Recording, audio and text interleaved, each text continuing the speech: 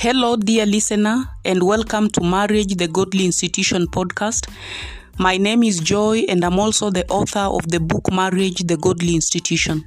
Through this podcast, I'm bringing you the content of my book. Each episode will cover a new chapter. I hope you will like it. In our previous episode, we looked at the kind of a husband you need to marry. Today, we shall look at the role of parents.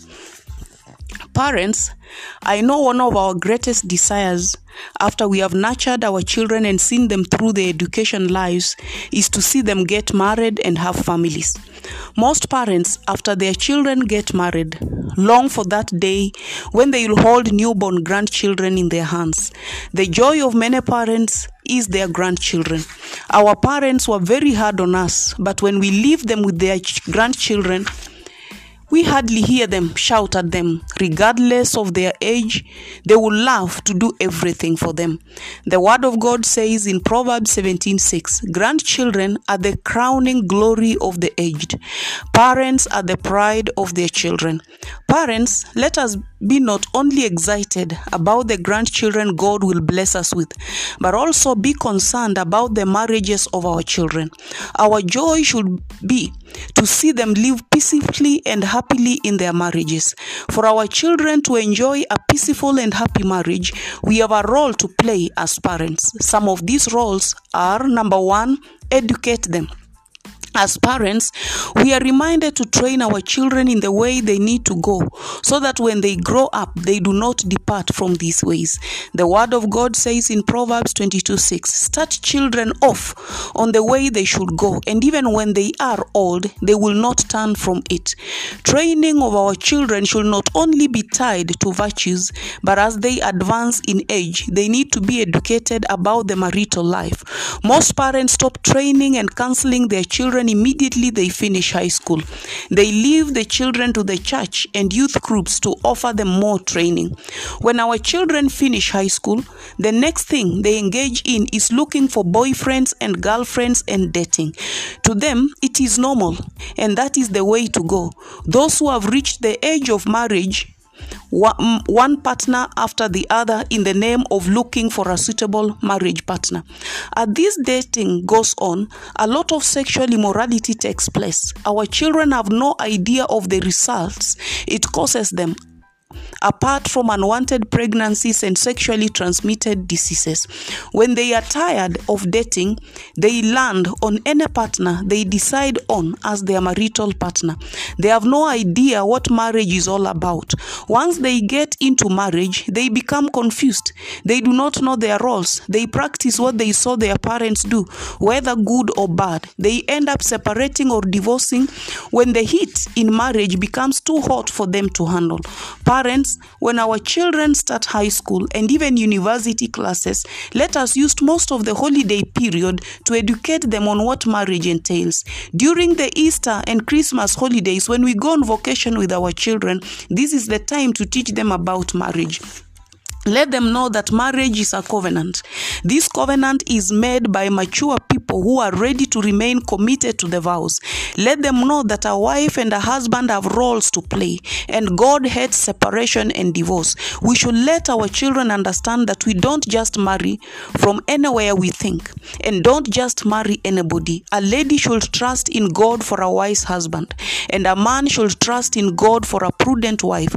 All this information needs not to be taught at once. It can be divided into units to be taught during different vocations to enable our children to internalize and ask questions. Don't wait for premarital counseling that only takes a few sessions. They don't concentrate during this time because their minds are fixed on the wedding day. They cannot grasp all at once. Number two, pray for them. As we pray for wisdom, long life, divine health, and a bright future for our children, let us not forget to pray that God will deliver them from sexual immorality, help them to remain pure until He blesses them with marriage partners. Marriage is an important stage in the lives of our children. It is a gate of either a good or a bad life. Let's fast and pray that God blesses our children with godly partners, that is, prudent wives and wise husbands. As we make these prayers, let us pray for our children. that them as well will become wise husbands and prudent wives in the future. We need to pray always without getting tired. Wait on God until we see it come to pass in the lives of our children. As we pray for the right marriage partners for our children, let's not push God and our children to the wall, but trust in Him that He does it at the right time. God's work is perfect and He never comes late. Let's pray that they get married in God's time. If you're waiting on God for the right partner, God knows when. Number 3, guide them. Lack of patience may come in our children as they wait on God for the right partners. Let us stand with them, encourage them, and speak hope in them so that they do not give up on this promise. When our prayers are answered finally, let us guide our children to do everything in the right way, starting from knowing parents from both sides, giving of dowry, wedding plans until they enter into the covenant of marriage. Let us not forget that in every step, God sees our children through as they prepare and get into marriage. As parents, we should return before God with thanksgiving. Next, leave them to grow. We have learned that when a man leaves his father and mother and joins his wife, they become one flesh. Parents, marital partners are two people being molded into one flesh.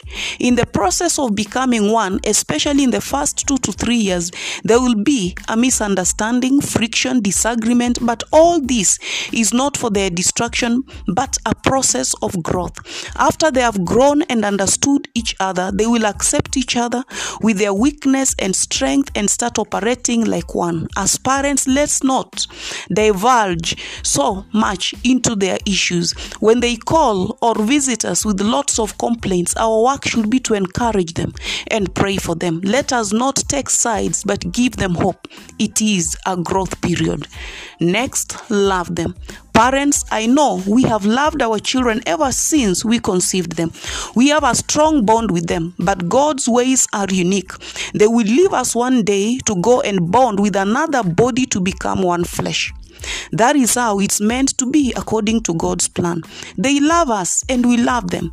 As they bond with their spouses, let's not fight for their love with their spouses, but rather extend our love to them as a new person. Let us not love our children alone, but love them with their spouses because they are now one.